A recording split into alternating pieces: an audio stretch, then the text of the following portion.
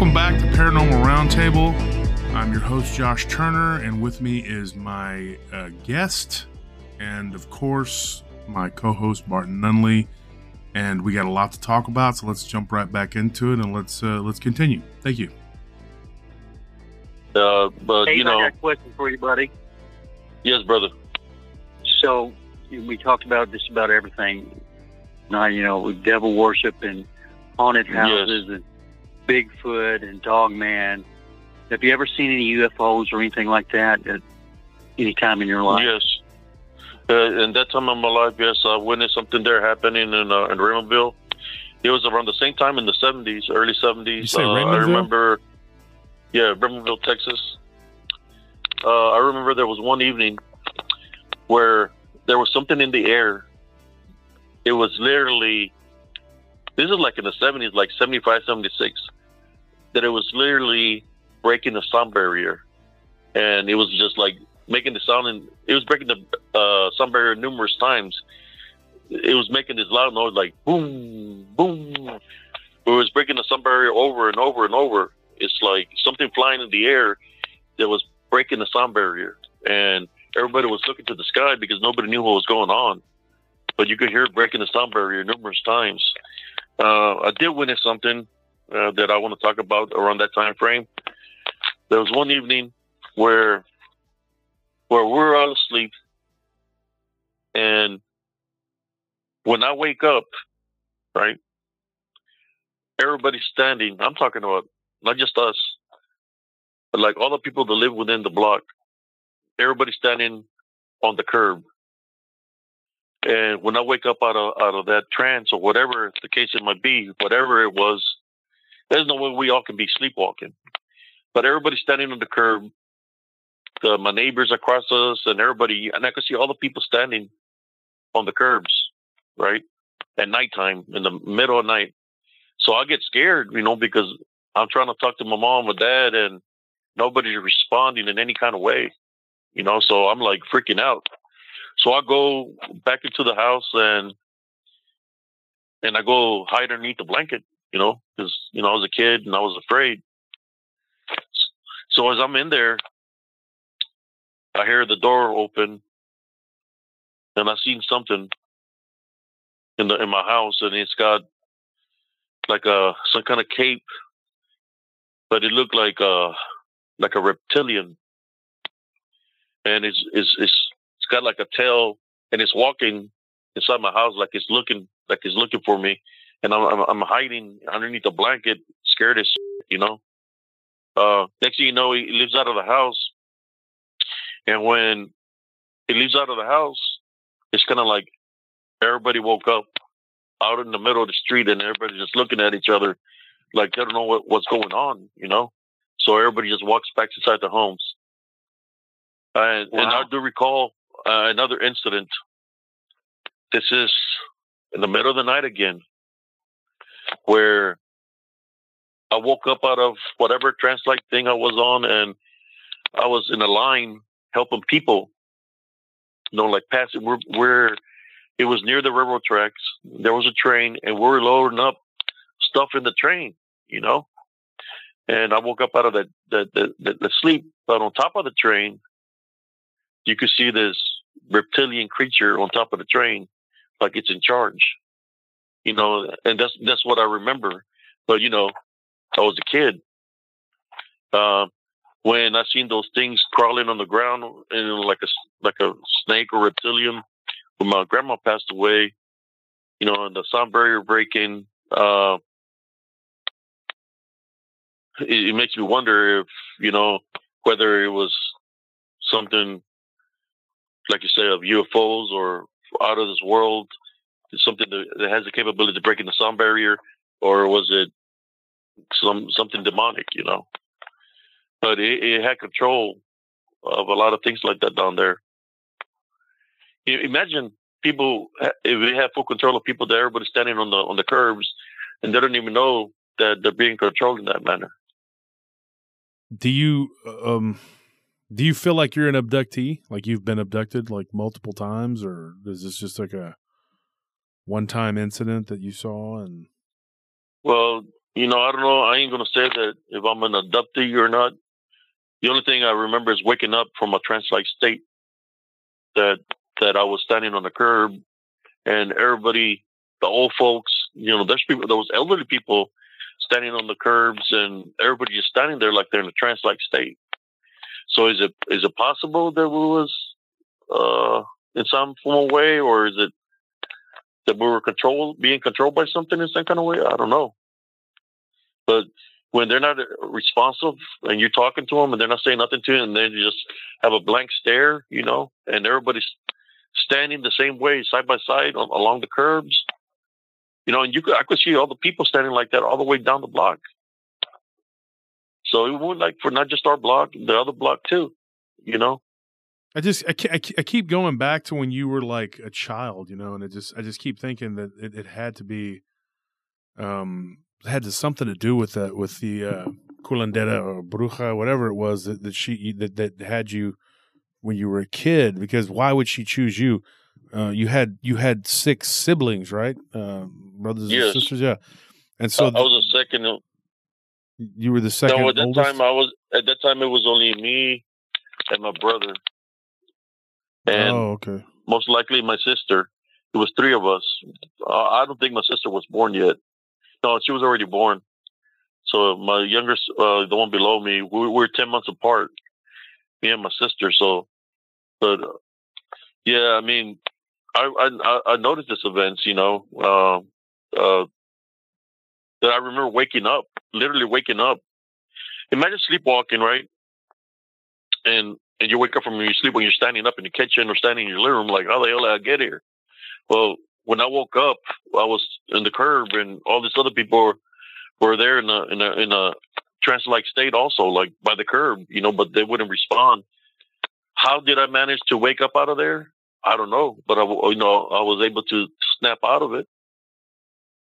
But the other people that were still in the trance-like state, that's what scared me, and I took up running inside the house. And then the other incidents that were happening there in the Rio Grande Valley at that time frame is they were finding cattle with no blood. A lot of cattle, goats, cows, horses. And that's when they were talking about either the chupacabra or possibly alien that was doing that to the cattle. Same thing, exsanguination. I mean, yeah. And in Spanish, a lot of times the word chupacabra gets bandied about like it's a catch-all for these entities. But the el chupacabra, it's like, oh, el chupacabra, but there are cases of these creatures doing these things in open fields, and in particular, South Texas.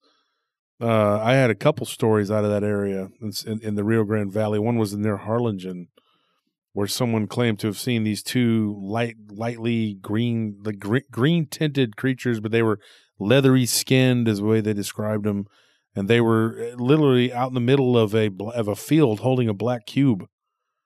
And Barton, we were talking about black cube with someone else recently.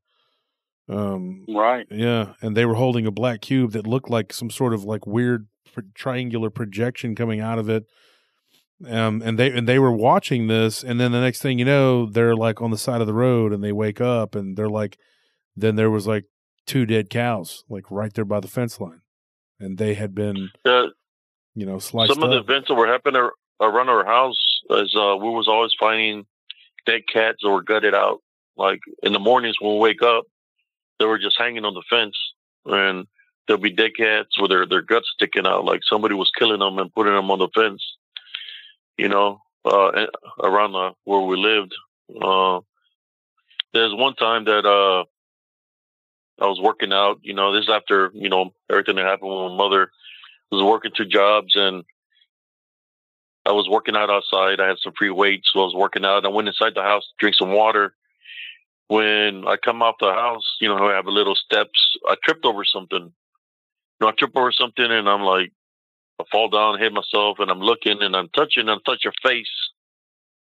And when I'm touching, I'm like, what the hell is this, So I looked at my hands, and I got blood in my hands, and I'm like, what the hell? And I grabbed it, and I looked at it, and it was a donkey's head, literally a donkey's head that I tripped over. So, you know, I was like in charge of my brothers and sisters at that time because of everything that happened. So I didn't want them to freak out, you know. So I grabbed the donkey head and I carried it. I guess it was like a little baby donkey, you know, not a big one, a little one. And I grabbed it and I took it to the alley and I put it under some branches I cut and I hid it underneath there. I was just trying to figure out how he got there from me just going in there, drinking water real quick and go right back outside. Some other things that I witnessed there is another story where everything had already happened with my mother. I was going to my cousin's house and I was walking. I didn't have a vehicle, so I'm walking to my cousin's house and I could, you know, because I would train my senses even then when I would train. I felt something beside me through the house. I could hear something moving. So I started looking. When I looked, I seen something walk over the fence, and he was freaked out because it looked like a person, because you could see the body of the person, but the face was of a dog, you know, like a dog or a wolf, or I would say more of a werewolf. And what the hell is that? And I looked to the other side and I seen another one. So I got scared, and like the next block, the church was there. So I ran to the church, and I was banging at the priest because the priests have their homes there. So I was banging on this door, you know, because I was being followed. And I told him that I believe something demonic was following me.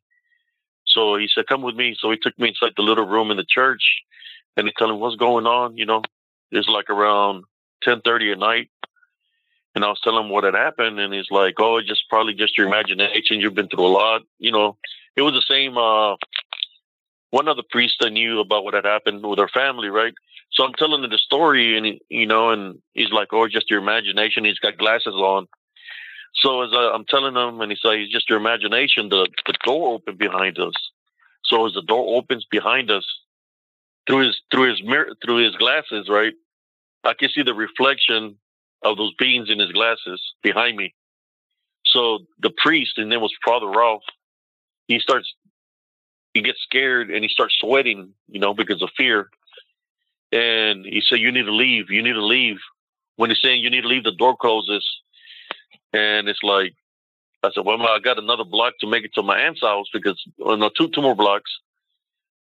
So I just signed at the cross and I stepped outside thinking they were going to still be there, but I didn't see nothing. So I just ran to my aunt's house, you know. But that's another experience that I experienced in South Texas, where they were like half human. I mean, more human, but the face was beastly, you know. Mm-hmm. How did those look compared to like what you saw in Elms Grove and Killeen? Because oh man, those look like the body of a person, like literally the body of a person, but a tall person, but the face was a werewolf. Like from the neck up was a werewolf, like a werewolf. And it was no mask. They looked like that, like beastly. Should I say demonic, you know, demonic beings. But I know the priest, you know what, after that, the priest left that church. He requested to be transferred somewhere else. I bet he did. He was probably not a strong enough faith. I mean, this is a story that I've heard before too. My wife had an incident kind of like that, where something had followed her, and they went into her friend's house. And long story short, I mean, it's up to her if she ever wants to tell it. But and we may have told it on the show once, but something was banging on the door, and she was convinced that it was this goat-like creature. But I believe her. I mean, she's had some weird stuff happen. I mean, it's just like I have, just like you have, just like Barton has. We're all experiencers, and people think it's a joke. They don't understand. If I thought you were joking at all, or if you weren't being truthful, you wouldn't be on this show right now. And I can tell you right now, this stuff really happens. I got a story from a guy who. Now, here's what's weird, and I don't know how to explain this. Okay, his name's Jeremy. He was really good friends with my brother, and he had a head injury. And what happened was Nothing had ever happened to this guy before. And y'all can tell me if you've ever heard anything like this, but he was working at a parking garage as an attendant, and somebody had ran through they were drunk, and they ran through the arm of the thing or whatever, and the thing flew up and hit him in the head and knocked him out.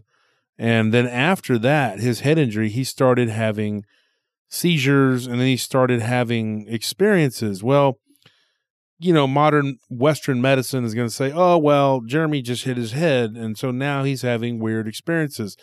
The problem with that theory is that when other people were around him, they would experience it too, including my brother and a friend of his.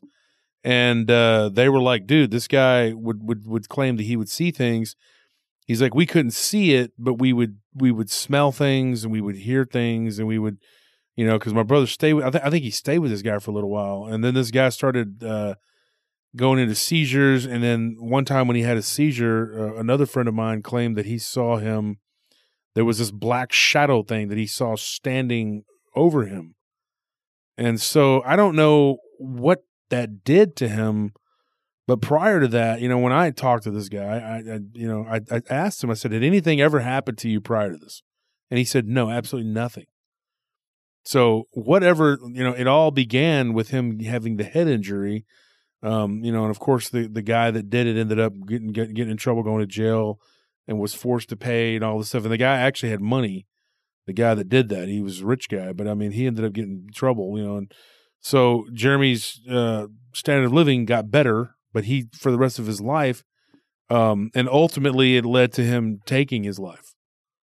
So, I mean, we don't know that that's what, 100%. I can't say all, because I wasn't like his close friend or whatever, but he had moved away to, I'm trying to remember the name of the town. But anyway, he moved way out into West Texas, and so he ended up, and he passed away. And they suspect that he was taking seizure medication to regulate, and he took like a whole bunch of it. So they're pretty sure that that's a suicide. Yeah, so a lot of the seizure medicine, like Dilantin, the side effect of the medicine is suicide. Mm-hmm. That's literally the reason I say that, because I'm epileptic from the military, from a blow to the head. When I was on the Dilantin medicine, it was messing me up, and they finally changed it, and I'm doing a lot better. With that medicine, you can't be in the sun or nothing like that. I have flown out of a tank. Yeah. So I stay away from Dilantin. I'm on Livestreams right now. So that's what I take. But it was from I went into a natural, I was a tanker. So in California, we were training, and we flew into it was a 20-foot drop with a tank. So, and I was a loader at the time, and I flew out of the tank, and I was holding onto the M240 gun, and when I flew back down, the hand was almost stuck into my gut. And then we hit again, because we got tank and savings. We bounced twice, and I was knocked out. I hit my head. I had a CVC on, which is where you talk, and I hit my head on the breech where the main gun goes in, and I was knocked out. I was knocked the hell out, man. Like, my eyes were just going, flapping, moving real fast, rapid. I couldn't stop it from blinking. I was like, that's how strong of a blow it was. And I remember that the medics got lost, and that's all I remember. They were just kept on telling me, stay awake. And they finally, I was going in and out, and the airmatic back me and stuff. So were you at 29 Palms? Was it Desert Warfare training? When I was where? Was it Desert Warfare training? Was that with 29 Palms? Where were you at? Oh, I was in when I was training in Fort. It was in Fort Orwin, and it's called National Training Center. Okay. I was training out there. This is after the war. You were in the Army, right? You were Army, right? In the Army, yeah. Yeah. I was a tanker, and we flew. I got knocked out. I could tell an incident that happened out there. The desert. There's nothing out there. Well, there was another time where we're driving and our tank almost flipped into a wadi, And, my senses told me something was going to happen. And I tell them, my senses told me to traverse to the left. So, because I was a gunner. So as I traversed the turret went to the left, our tank was going to flip. We get flipped, but the gun tube stuck into the ground, right? So we didn't know in what situation we were. So nobody knew where we were at, because the night, so they turned us to turn on the headlights of the tank, and they were trying to find us. And then another tank came, and they put a tow strap, and he hooked it up to his tank so it wouldn't flip over. So then, the people that train out there with us, they came and they had spotlights and everything, and they told us to, they were telling us to. Before that happened, we're in the position where I was literally sitting on the gun tube. The loader was sitting on the wall, and my TC, he was trying to jump off the tank before we flipped, because we're going to flip. The driver was crying because he was new. I just hold on to the brakes, put on the parking brake, and just keep on holding on to the brakes. I mean, the brakes ain't going to stop a 65-ton from flipping, right? So as we're there, I start, I'm there, we're there, and say, just everybody stay calm. We call for help and stuff. Next thing you know, this was what we hear. You hear a woman crying around the tank, and my driver, who was a Puerto Rican, he's like, "Ay, Maria, what is it, Sergeant?" He was like, "Sergeant, what is that? What is that?" You can hear the woman crying around the tank. There's a woman crying, and they're like, "Oh shoot!" And I was like, "Don't worry about it. Don't worry about it." It's like I could hear a woman crying, but I recognized the cry, which was, I felt like that was my mom's spirit, protecting us. So I started praying to Our Father and stuff, and that's when his name was Staff Sergeant Robinson came and hooked up the tow to us, so we wouldn't flip over. But we made it out of there safely. But you could hear the spirit of a woman, I believe it was my mother looking out for me, but she was crying, and the whole crew could hear it. And they were like, well, maybe we're just our imagination playing tricks, But no, that happened out there when we were going to flip over. There was numerous times, where I've been, the spirit of my mom is always with me, that saying where we're all connected through love, when somebody loves you, that's how that is. I believe that. I believe that can happen too. A lot of people will deny that and say that when a loved one passes over, that's it. There's no communication. They can't talk to you. And if anything happens, well, it's a demon. I don't believe that at all, because I have felt the spirit of my abuelita and my grandmother on my dad's side. And I've had dreams and things, and I've seen my mother in my dreams, and I know that it's her, and it's not some fake thing, whatever. And I've had that happen with just about everybody who's passed over. My cousin Paul Anthony, when he died, and and my cousin Rosalind, and I've had a lot of people who've passed over.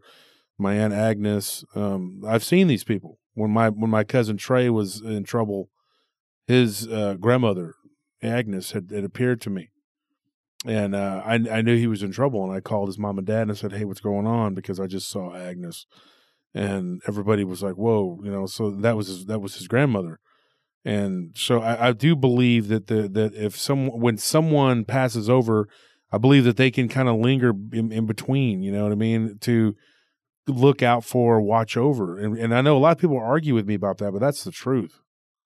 Yeah, they become guardian angels. Yeah, well, not necessarily angels, but I mean they. Well, no, like guardians, yeah, guardian spirits, because they're not angels, but yeah, it's your guardian. Yeah, what do you think of that, Barton? Do you believe that? I don't really know, Brother Josh. We have very few differences in belief as far as theology goes, but yeah, I'm not sure I'm 100% sold on that one. Yeah, and see, I got another story. There's a lot. We're all learning, right? Do what? We're all learning from each other. We're all learning. We're just trying to learn and get knowledge. Yeah, I know that I almost died of H1N1 years ago. I guess several years ago now, and when I was in the hospital, it's that swine flu, and there was a bunch of people, and there were so many people that had it that they had me up in the heart wing, and I didn't have a heart problem. I had no heart condition at all. And so they put me in the heart wing, and they said that they had to put the overflow into the other wings because we were hit pretty hard here in the county I'm living in. And I know that when my abuelita had come to me, and when I told my mother, because I thought that it was my mother because she looked a lot like her, I said, "Mom, were you over here at the hospital? I told you to stay away." And she said, "No, mijo, I wasn't over at the hospital." And I said, "Oh my gosh." And then she started crying because that was the day that my abuelita had died. And my abuelita died when I was like 2. I barely remembered her. But she was the one that, had said that I had the eye, the gift, whatever. And so whenever, she had come to me and was stroking my hair in the hospital, I had seen my grandmother another time too. And it was around Christmas time because that's when she died, like right before Christmas. And so I was digging in a toy box at my friend Terry's house, and what I was looking for was we were outside playing football, and we've all done that, been out there trying to play football, and the football's going flat, and we're not rich kids. We don't just have another football laying around. So I had to go in there to try to find the Nerf ball. I was like, man. And so Terry's house wasn't like, as far as I know, wasn't like too haunted or anything like that. It wasn't, So I just said, I guess I'll go in there to get it, because the other two of the kids were arguing that we could still play with that one, whatever. And I said, look, I'll just go get the Nerf ball. It's in his toy box. Because, for the younger generation, I know guys like me, Abe, and Barton, we had toy boxes. Like you put your toys in the toy box. And that's where that's where you kept like a toy box, like a little box or whatever. And that's kind of, but kids nowadays, they have computers and all this other crap, So we had our bigger toys. We just throw them in the toy box. Well, everybody had one, even if you were a poor kid, you'd have something in there, a teddy bear or something. So I went in there. I didn't have a lot in mind when I was real little. But anyway, I went in there, and Terry, I was looking for his Nerf ball, and I hear footsteps behind me on the linoleum kitchen. I turned around and I looked, and I saw this woman standing there who I didn't really recognize. And I stared at her for several seconds, and she just kind of smiled at me. And I didn't get any kind of fear. I didn't have any kind of weird. There was nothing like that. I just turned around and just kept doing what I was doing. I remember I was like 7 years old. I was like in second grade. And I found the ball, and I got up and I walked out, and I thought, I wonder who that woman was. So when my mom picked me up, I was kind of troubled by it, and she kept asking me what was wrong. And she's like, "Mijo, you okay?" And I was like, "No, I don't know. I saw something weird today inside of Terry's house. I think his house is haunted." And my mom just kind of laughed gently, laughed like, "Oh, okay. Yeah, okay." And then she's like, "Okay, well, mijo, you don't have to be afraid of ghosts because you have Jesus." And I said, "Okay."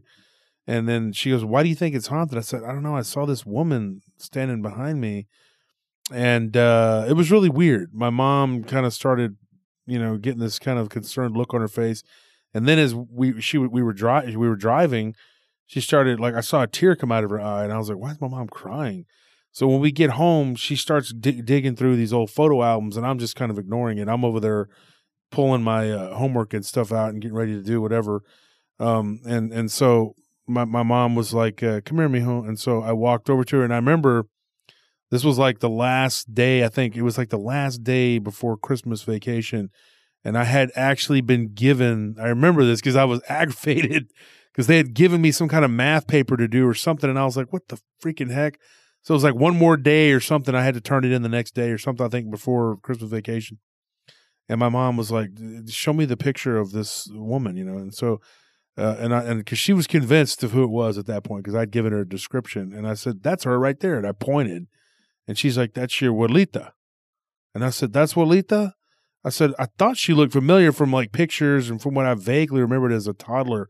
And so then my mom was like, "Yeah," she goes, "That was your abuelita." And then, but it was like I don't think it was right on the day that she had died, but it was around the time that she had died. But my mom started crying, and then my sister came and was like, she's like, "Pendejo, you made mom cry, over here with your BS, whatever." And my mom snapped at her, one of my sisters in particular never missed an opportunity to she didn't like me. She was always kind of like, just kind of after me, And so my mom told her to shut up and be quiet, whatever. And so she did and walked off. And, but yeah, I had no idea that was who that was But when you look at pictures of my mother as she got older, and then you look at her mom, they looked very similar. I mean, they look, so. That happened to me. My great great grandmother, when she was alive, she was a medicine woman also, and she would do like the sage, and you could see this demonic beings within. She would smoke out her living room, like full of smoke, and you'll be able to see what was around you, and you could see this demonic beings standing there, and she would pray against them and tell them to leave me alone or whatever, and they would leave out of her home. Well, the reason I like going to her is because she also had stories. But I would go play with her pigeons and roosters because she had a lot of pigeons, roosters, and there was this shed, and there was this man always sitting there in the shed, and he was always tired. He had his brown boots with mud. But he would never say nothing to me, and I'll be talking to him, but he wouldn't say nothing, and he was just looking down all the time. I would see him there on the shed outside. It was like little cab, like a little shed where we were just sitting down out there on a chair. Then I would see him in one of her rooms where she had a lot of clothes hanging. I would see him sitting by the window over there by the chair. So then one day, I was telling her that I like going to her house because, I like visiting her, the pigeons, the roosters, and the man sitting over there on the shed. And then sometimes I see him in the room, and she's like, "Can you tell me how he looks?" And then I was describing what he would wear and stuff, and I could see like tears coming to her eyes. And my mom was telling me to shut up, and she was like, "Just leave him alone, leave him alone." And what else do you see? And I was telling her, and the description I gave her was her husband, which was my great great grandfather that I never met because he had passed away before I was even born. And she said that I was gifted, my great great grandmother. But I would always see him wearing the clothes and stuff, how he wore. And after that, I really didn't see him anymore. When I guess he was just trying to get me to give her that message that he was around her, But yeah, I understand. My mom didn't want me to. She just didn't know the things that would happen when she wasn't around. Like, there was one time, because I was in track, right? So I was in junior high. So I went to this pharmacy, and because they had a water fountain, I was drinking water. So I was going to cut through the store, and this lady, old lady, just stood right in front of my path.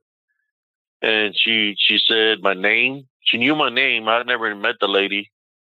And then she said my mom's name, my father's name. And she said, "Those are your parents?" And I said, "Yes, ma'am." Because I'm about to respect, right? It's their elders talking to you. So as I told her that was my name, she dropped this amulet out of her hand. They looked freaked out, and she started talking a different language. I don't know what the hell she was talking. It wasn't Spanish or English. So right there and then, I felt that she was trying to do something wrong to me. I could feel something that she was trying to do something wrong. So I started praying the Our Father. When I was praying the Our Father, through my parallel vision behind me, I could see where I started praying that the angels that were standing behind me, you could see their golden aura. So as they were standing behind me, the lady got scared. She dropped her amulet, and it shattered on the ground. And she took off running out of the pharmacy. And that was the last time I ever seen her. Those are kind of like incidents that happened to me, not just when I was a kid, but they happened to me all the time. Even till now, I run into people like that where, it's not that some of them is because it's a path that they're chosen, but sometimes you run into people that they might have a spiritual opening where they can use them to come up against you, right? To see if they can find an opening. I've had it, give an example. There was a Dollar General closing, and I was looking at the items that were on sale, and it was like 75% off. This happened in Killeen. And I was standing there, and then I hear somebody say, you don't know nothing. So I turn around, and I see there's an African-American woman behind me. And I thought that, she was talking on the phone or something. So I turn around and look at the items again. And then she told me, "You don't know nothing." When I turn around, she's looking at me. And I said, "Excuse me, ma'am." And she told me to shut up. And she said, "Listen to me. Yeah, I've been here on this earth way longer than you. you don't know nothing and all this. And I was like, ma'am, why do you, and told me, she was being rude to me, told me to shut up again. So that's when I noticed that there was something wrong with her, that there was something else in her, so, it started telling me to believe in it, So when he started telling me to believe in it, I say, I tie and bind and rebuke you in Jesus' name. And when I said that, the lady just fell down to the ground, like literally, like boom, hit hard on the ground, where whatever had control of her body left the body, and she just hit face hit the ground, and she started crawling on the ground. She grabbed me from the pant leg and grabbed me from the hand, and she kissed me on the hand, and she said, "Thank you, thank you." She said, "You're a saint. You're a saint." I said, "Man, I'm just a regular person." Thank you, thank you. And I'm looking at her, and she's like acting differently. She's not acting like she was. And I said, "Man, can you tell me what happened to you?" She said that her mom and her sister were driving. They were in a car accident, and they had died. And that day that they died, that she denounced God. Well, as soon as she denounced God, she got possessed, and that she was living in the streets, eating out of a garbage can, and committing all kinds of sins that are written within the Bible, because she had no control of it. She had no control of her body. That I'm the one that broke her free from that, from that bondage. And I just told her that she needed to repent, and she repented right there and then. And I prayed for her some more, for God to protect her and stuff like that. And she was just like literally crying, man, like just big time crying. And I just left her alone and walked away. I have another incident where I'm going to go take some paperwork. And now, I was a single parent, so I had to turn in some paperwork, for my son. And there was this homeless guy. He was sitting on a park bench. He was barefooted. He looked dirty. And he asked me a question. He asked me, "How come God can feed all this birds, but he can't feed me?" And I said, "I'll be right back." I could turn in the paperwork, came back out, and I said, "What did you say again?" I said, "How come God can feed all these birds, but he can't feed me?" And I'm looking at him, and I told him to get in the vehicle with me. So get him in the vehicle. I go to Jack in the Box and say, "Order whatever you want." So he ate like 3 or 4 meals because he was hungry. And I took him back to the little park bench. I said, "What was the question did you ask me?" So how come? He said, "But didn't God just feed you right now? You just ate, so God does exist. If he fed you." And I was like, "Can you tell me something about you? What's your story?" So he said that when he was 16 years old, that his mom had got him with somebody, and that the man hit him on the head with a pipe, and he had the scar on his head. Showed me the scar. He said he ran away from home, so he'd been living in Austin for about 4 years in the streets, And I said, "What would I tell you?" Because he was telling me that his mom hated him, and I could sense that it was like the negative energy that was trying to make him think that way. So I bet you your mom she loves you and she worries about you. Said, "Do you got her number?" And he still remembered her number. So I called that number, right? So I called the number, and he's there listening. And then I said, "Ma'am, is this so-and-so?" And so I'm just here to talk to you about your son. And she was crying. She was crying because she thought that I was going to tell her that he was dead, And I told him that I had him right there with him, and he heard it because I had her on speaker. That she said, "I tell him I love him, that I'm sorry. Tell him that I'm not with that guy no more." And then I looked at him, and he started crying, And when he started crying, I felt that the evil left, because she said that she loved him, So, and I told her that I will wait there with him till she got there, because she lived in another town.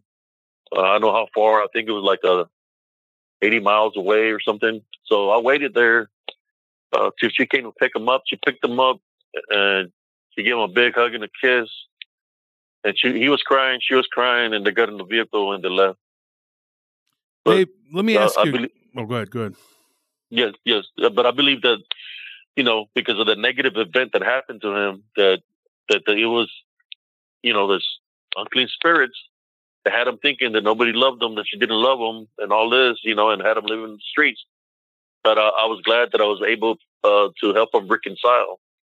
And he left with her that day, But go ahead, brother.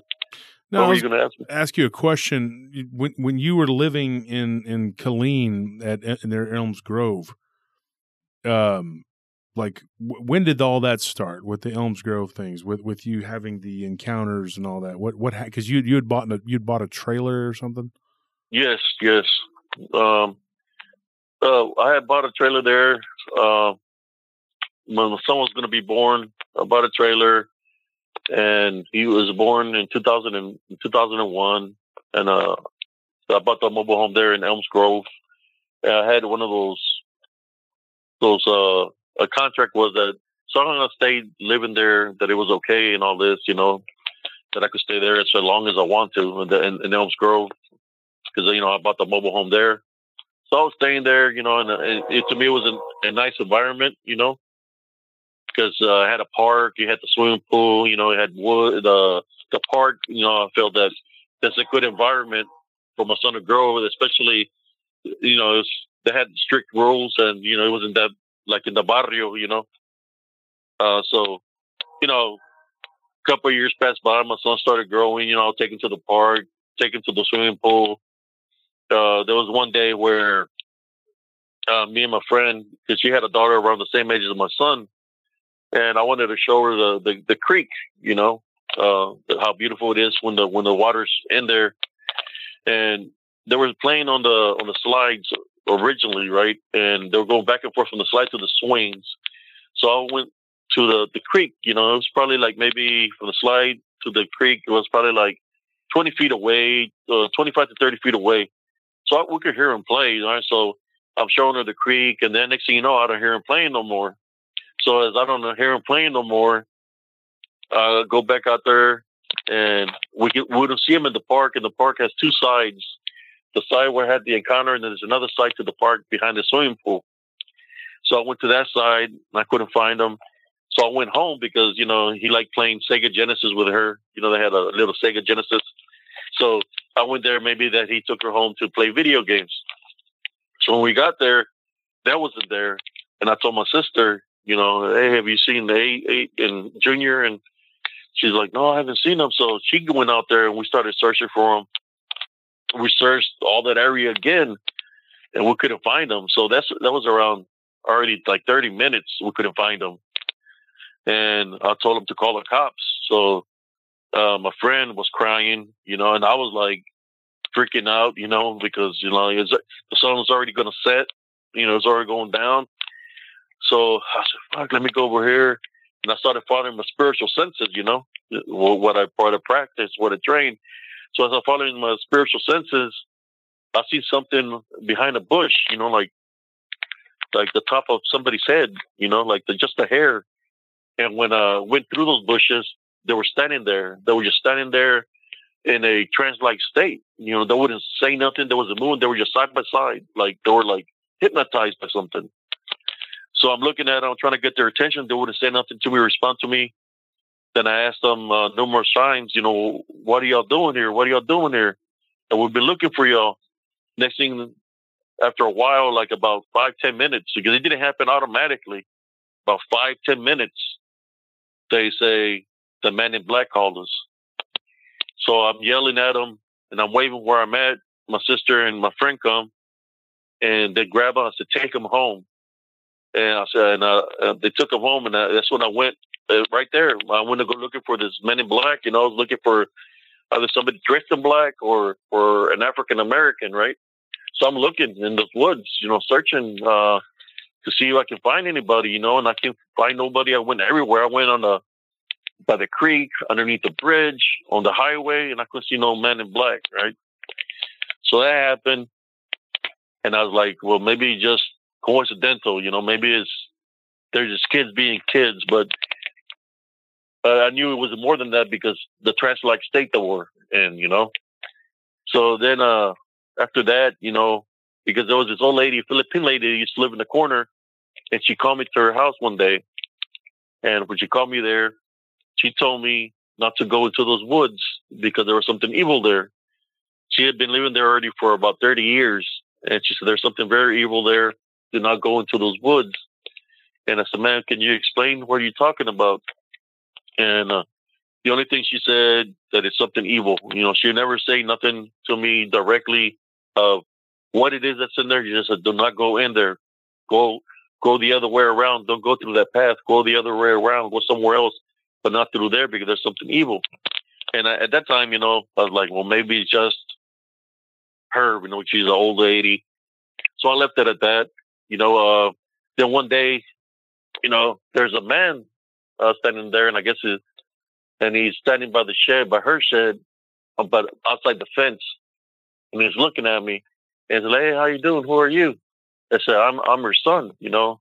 I said, really? He said, he's looking at me, and he said he was a, what do you call them? The ones that, a historian for natives, right? That's what he told me. He was a historian for natives. And he said that he's from Arizona, right? So he's telling me he's from Arizona and all this, that he just came to visit his mom. But what was weird about it, that his eyes, I could see like yellowish within his eyes when he was talking to me, you know? And then he said, you know, so I said, this is what he asked me. He said, do you know what a lycanthrope is? I was like, no, what is that? He said, do you know what a werewolf is? Well, I've heard of a werewolf, you know, from the movies and stuff. And it's like, you see those woods over there? And he pointed. That's what's in there. And it's like, I'm looking at him, and I was like, okay, well, thank you. So then I started thinking about it, and it's like, well, maybe it's true. There's something evil there, right? So I went home and left it alone, you know.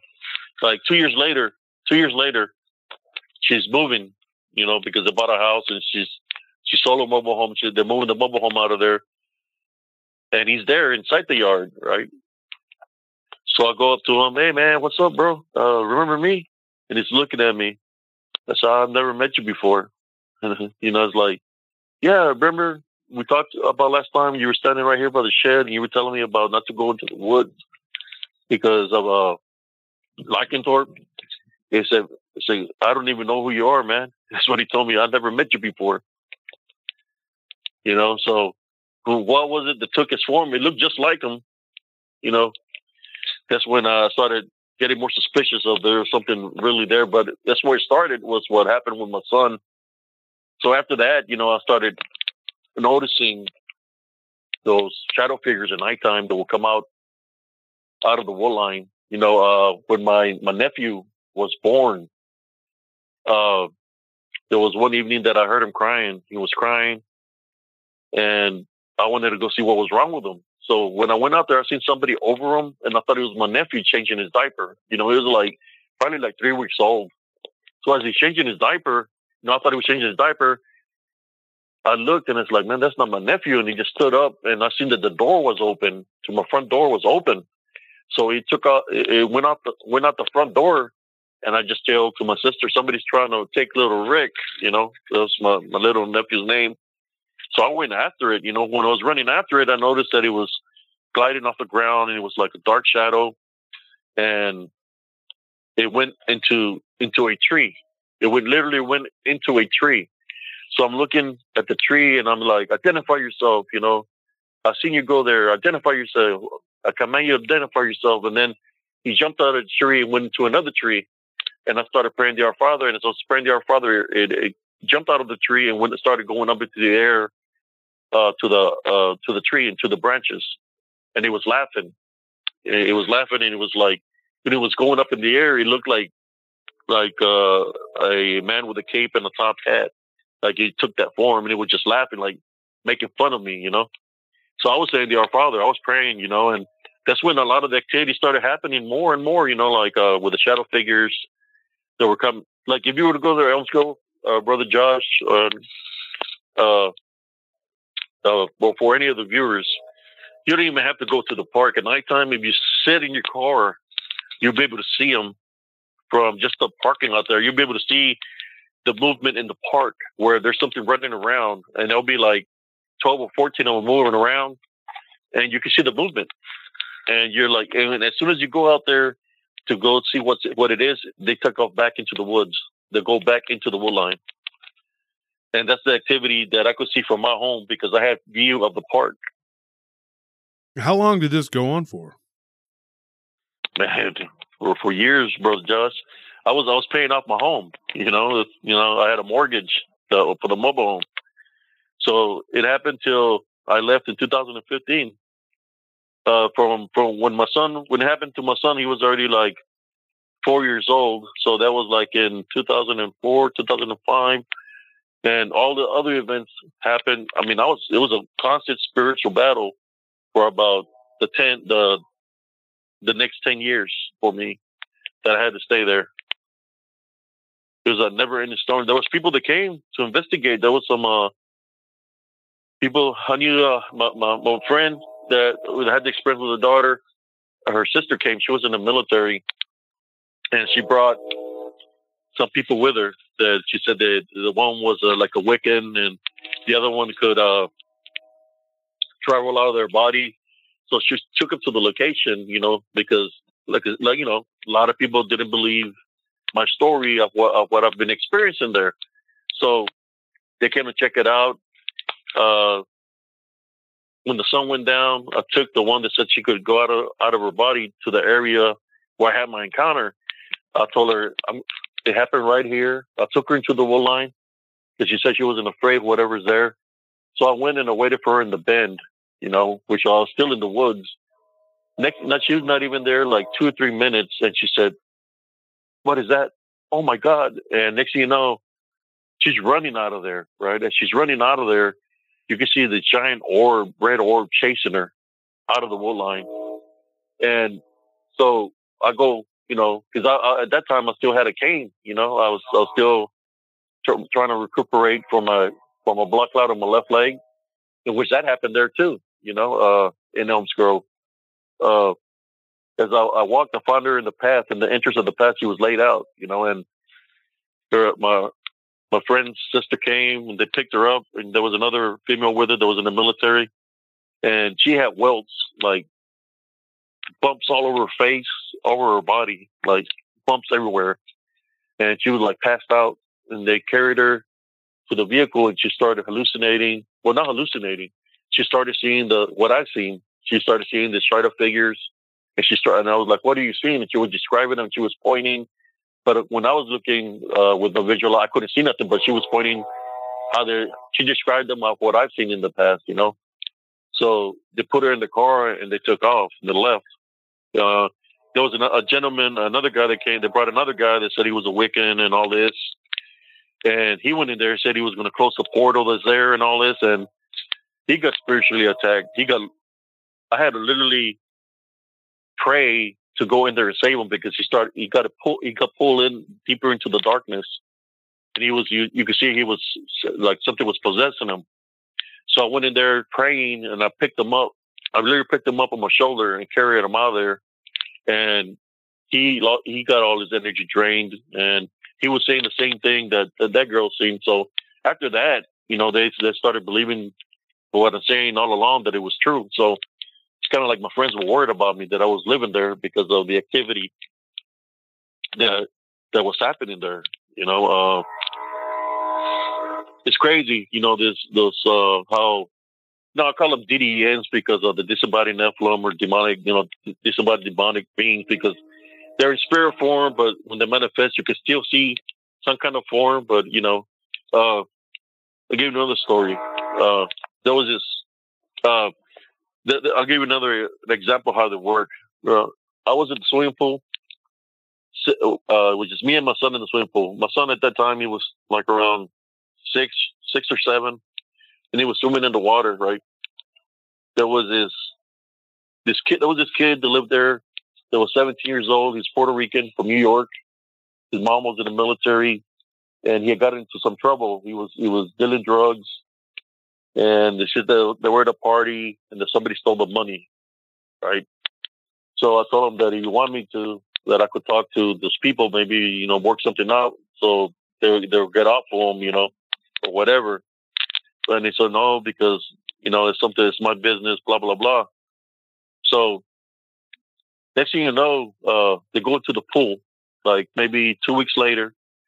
They're going to the pool, and it's him, a white kid and a black kid, So they're standing right in front of me, and they're looking at me, and the Puerto Rican's there, and he's looking at me, and this is what he says: "I can kill you right now, and there's nothing that anybody can do about it."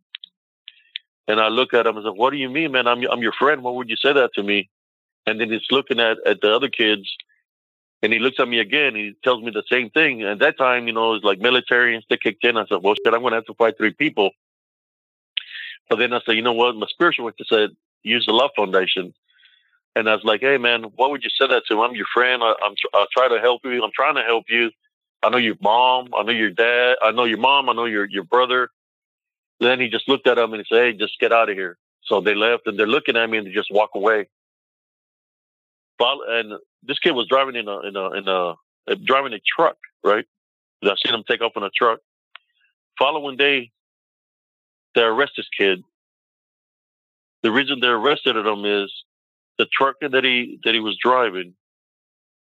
He killed the owners of that truck. They killed them and burned them. And he had killed 2 strippers. So he had already murdered 4 people when he was standing in front of me at that part, when he was telling me that he could kill me if he wanted to. So it can use people with an opening to come up against you. So that's how they attach themselves. But I knew that, so I stayed to my Love Foundation. But yes, anything could have happened at that given time. I just thank God that nothing did happen, Like you said, right. God, Let me ask you a question, Eric. Yes. So I know you're a Christian like Josh and I. Yes, brother. Well read on the Bible and the Scripture. What do you think about the Nephilim? Do you think they're still around today and still interacting with people today? Well, if you look into the Scripture, that you got the Watchers, who were the creators, where there were angels, so were the ones looking over the people. When the flood came, because they created the Nephilim, there wasn't just giants. The Nephilim wasn't just giants. They came in many sizes, in many shapes, and many forms. But because they were angelic, because when they became the 1/3, they got casted down because the Legion and Satan, and they were affiliated with them because they was working with Lucifer, so they became demons too. But when the flood came, the disembodied Nephilim, because they were part human, they died. But since they were demonic or angelic, right? Angelic, demonic, they became disembodied Nephilim, which we know as demons now. And those are the ones that are existing in spirit form, that many people are being lured by them. And of what I witnessed, or what I've personally experienced in Elms Grove, that even though it took a beastly form or it can mimic voices, that I believe that's what we're dealing with, is this disembodied demonic Nephilim. That, like some of the pictures, you can tell there's something there, and then the only reason I place them out there is just to show people that they do exist, but you're not gonna be able to see one take a picture that you're gonna be able to see them in full flesh form. You're gonna be like in spirit form, because that's what they are, and they're always just looking out for a host. Like, I'll give an example. When somebody makes a yelling sound, right? When they're looking for a Bigfoot, and then they get a yell back at them, and they're going back and forth yelling at each other because they're supposed to be calling at each other. That right there can be a spiritual opening, especially if it's those disembodied Nephilim. Or, for example, if somebody they find a rock formation, or they get gifted somebody, because you hear where people get gifted something, they play something, they get something in return. That could be a transfer in the spirit, like especially if it's those disembodied Nephilim trying to get those people to believe that it's a Bigfoot, right? Doing that. So when they grab the item and they keep put it in their hand, that's already a transferring of spirit, right? Especially if there's something within that item, or if they take the item home, they're carrying that item, or they're transferring a spirit to the house. The natives used to do the rock formations, right? The circle formations. They would do the circle formation of rocks for, I believe, the thing they would do it for was for when somebody was sick. They would do the rock formation to place a sick person within the formation, or when somebody was fixing to die, who was able to enter that rock formation was the shaman to try to heal him, right? Because to heal the sick, that's what we do those rock formations.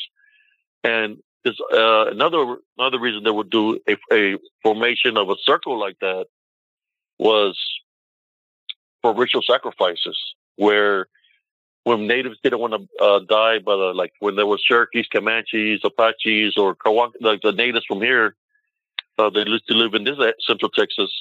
They were cannibals. They literally were cannibals, where there were cannibals which would eat other natives, right? The flesh, which where you hear people talk about skinwalkers, and then you got the Wendigos because of eating of the flesh. But the natives, that's what they would do. They would eat flesh, which they kill a lot of the natives.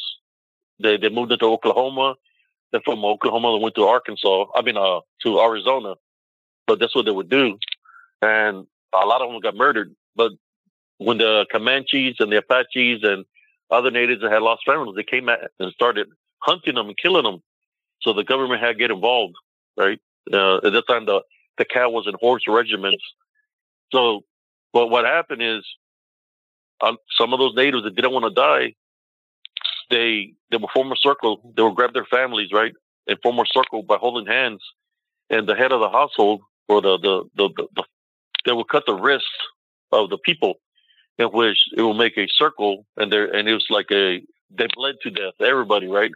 So they say there's a story where when the sun rose after the sacrifice, because it's kind of like a curse, they said that the one would rise out of the middle of the circle, and the one is basically like a demigod or demonic being that could shapeshift using Mother Nature itself. That it lives within Mother Nature, and he has those abilities because of the sacrifice.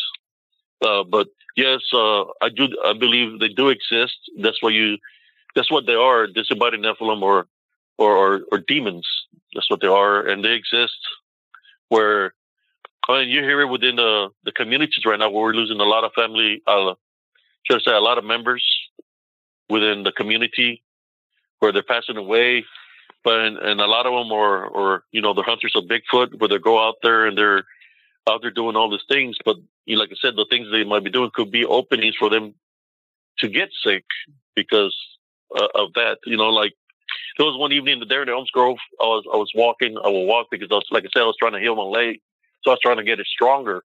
So I was walking one evening, like around 2 a.m, and I said, you know what? I already walked last night, like 10 laps around here. It's a big quad, And I said, you know what? I'm just going back. And there was an airport, the old friends there. So as I turned around and I started walking back, I see a big old rock formation in the center of the street. And I'm like, there's no way anybody is going to place those big rocks in the middle of the freaking road. So I'm looking, and it's like, hey, who's here? Who's out here?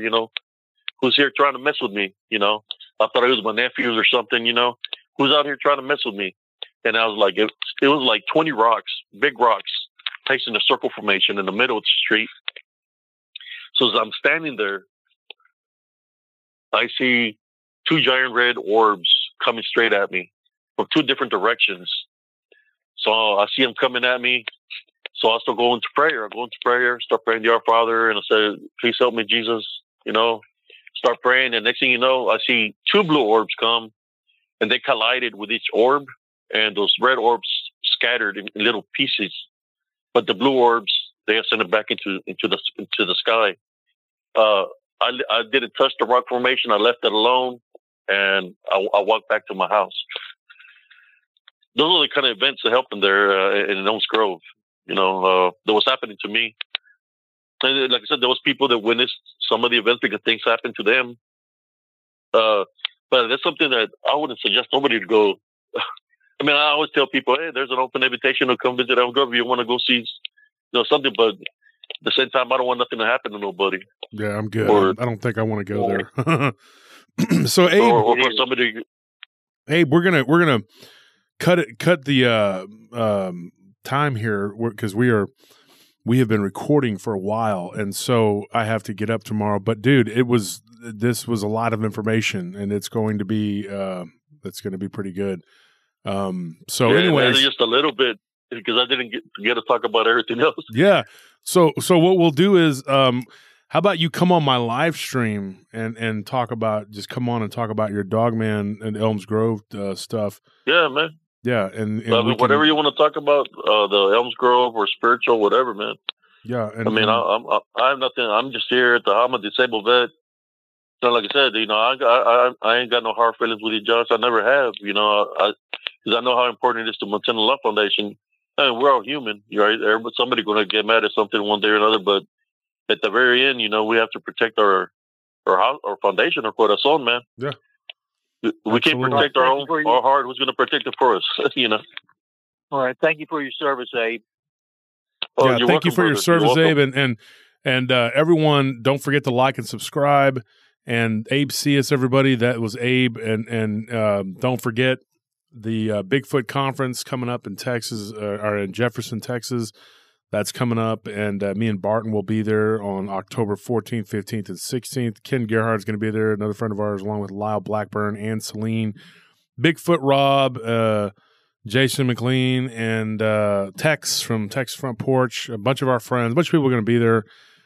Craig Woolheater. So everybody go and check that out. Abe, you're welcome to head over there to Jefferson, and if you want to check it out, and yeah. Jefferson, where's that at?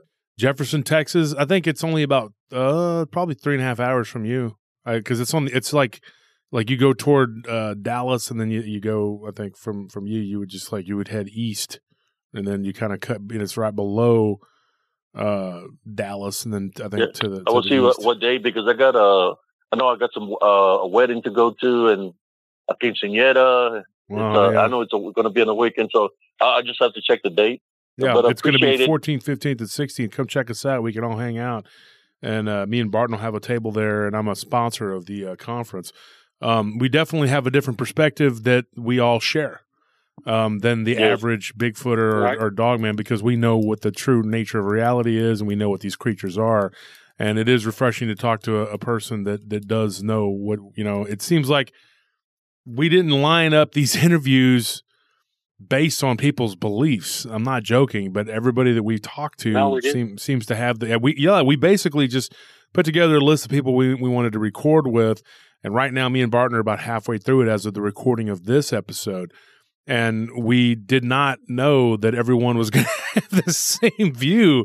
And I'm not joking. I mean, what's the odds of that happening?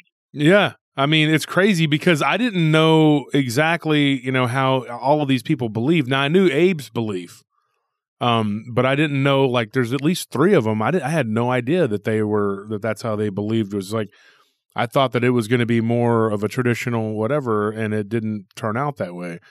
But It is what it is, and the truth is the truth, as you guys always talk about the truth. And Abe, I respect you, and I appreciate you coming on. Thank you for apologizing to me and my wife and everything that went on, and I thank you for accepting my apology. And because we all got into it, and it was unfortunate. Everybody in this community at this point knows, I've had some issues with people, and Abe is not somebody that I should have been engaging with. There are other people out there that are not nice people. They're not good people.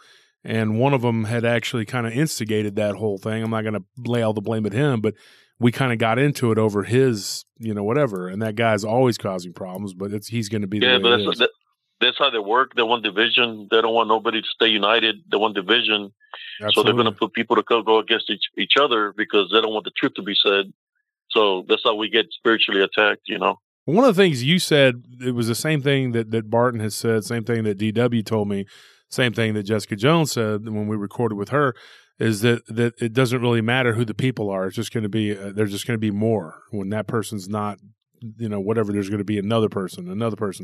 And you got to recognize when it's somebody like you and I who have the same belief, the same whatever at our core, it's a misunderstanding, and we're both alpha male type people, and we got a little carried away.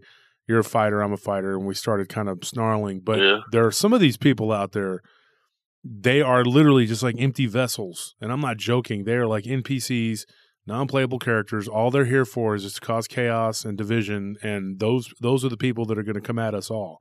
So we have to all unite and turn our horns toward them like buffalo to protect the herd and put on the full armor of God. And so everyone tonight, thank you, Abe, our guest, and Barton, thank you for sitting in and a lot of great information. Tell everyone where they can find you, Abe. Tell everybody where they can find you. Y'all can find me on Spiritual Encrypted Encounters on YouTube and on Facebook. It's the same name. Or if you want to just watch little short reels, you can find me on TikTok under Abe Sias. I have a TikTok also where I just put short reels of the things that I capture out there. Whether it moves, is making some kind of movement or stuff like that. Put the short reels from the videos I debunk there. Yeah. Okay, and so everyone, thank you for listening and tuning in. For me and Barton and for Abe, everyone from the PRT family and all of our friends out there in YouTube land, as our late Barton, our friend, the late Brenton Solomon used to say. He used to call it YouTube land. And all the platforms that we're on, everybody, y'all be safe and good night. Thank you. God bless you, everyone.